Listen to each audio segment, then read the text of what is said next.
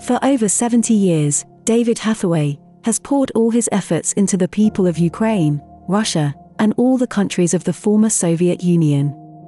In the 1950s, his first evangelistic meetings were supported by Russian and Polish refugees in the displacement camps after World War II.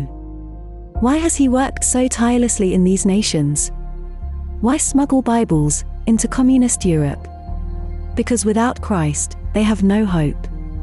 It was with those words that David launched his appeal to evangelize Siberia and the far east of Russia in 1994, shortly after the collapse of communism.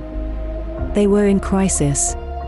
But people in the West thought, now they have freedom, access to the world's financial markets, and all the glories of the West. As if that was all the hope people needed. David saw, we had only a window of time in which to act.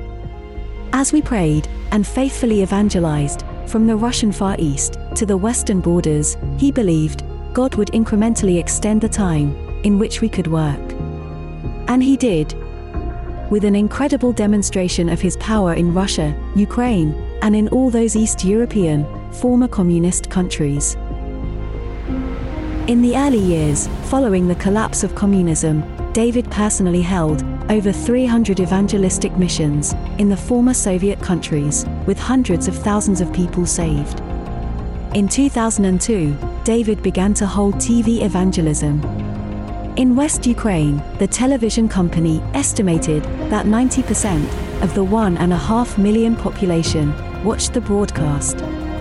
So many people called the TV station afterwards, wanting to see the programs all over again, that the TV director rebroadcast the program 5 times.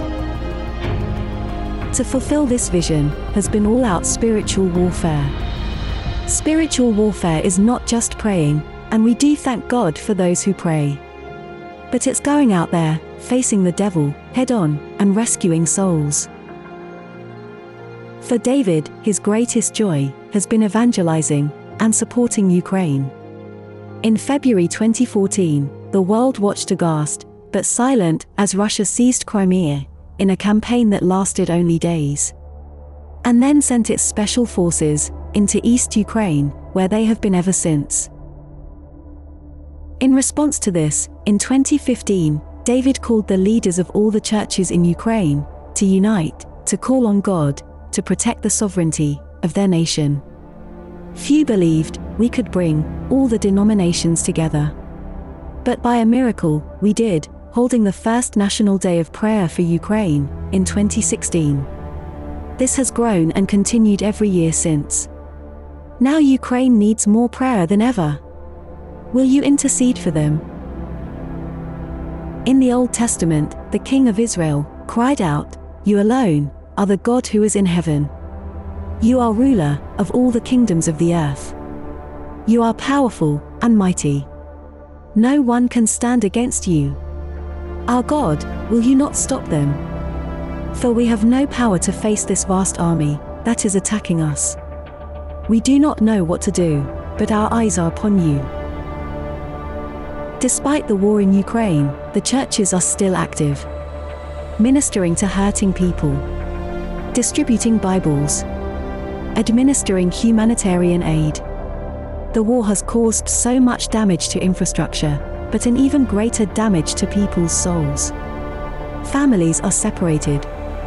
Women and children are fleeing to neighboring nations. Many are trapped in cities, bombarded by bombs, and hiding in underground shelters. Will you help them? God will answer Ukraine. Their desperate cries are heard by Him. And you and I can join them as they pray for their nation and people. Help us support them.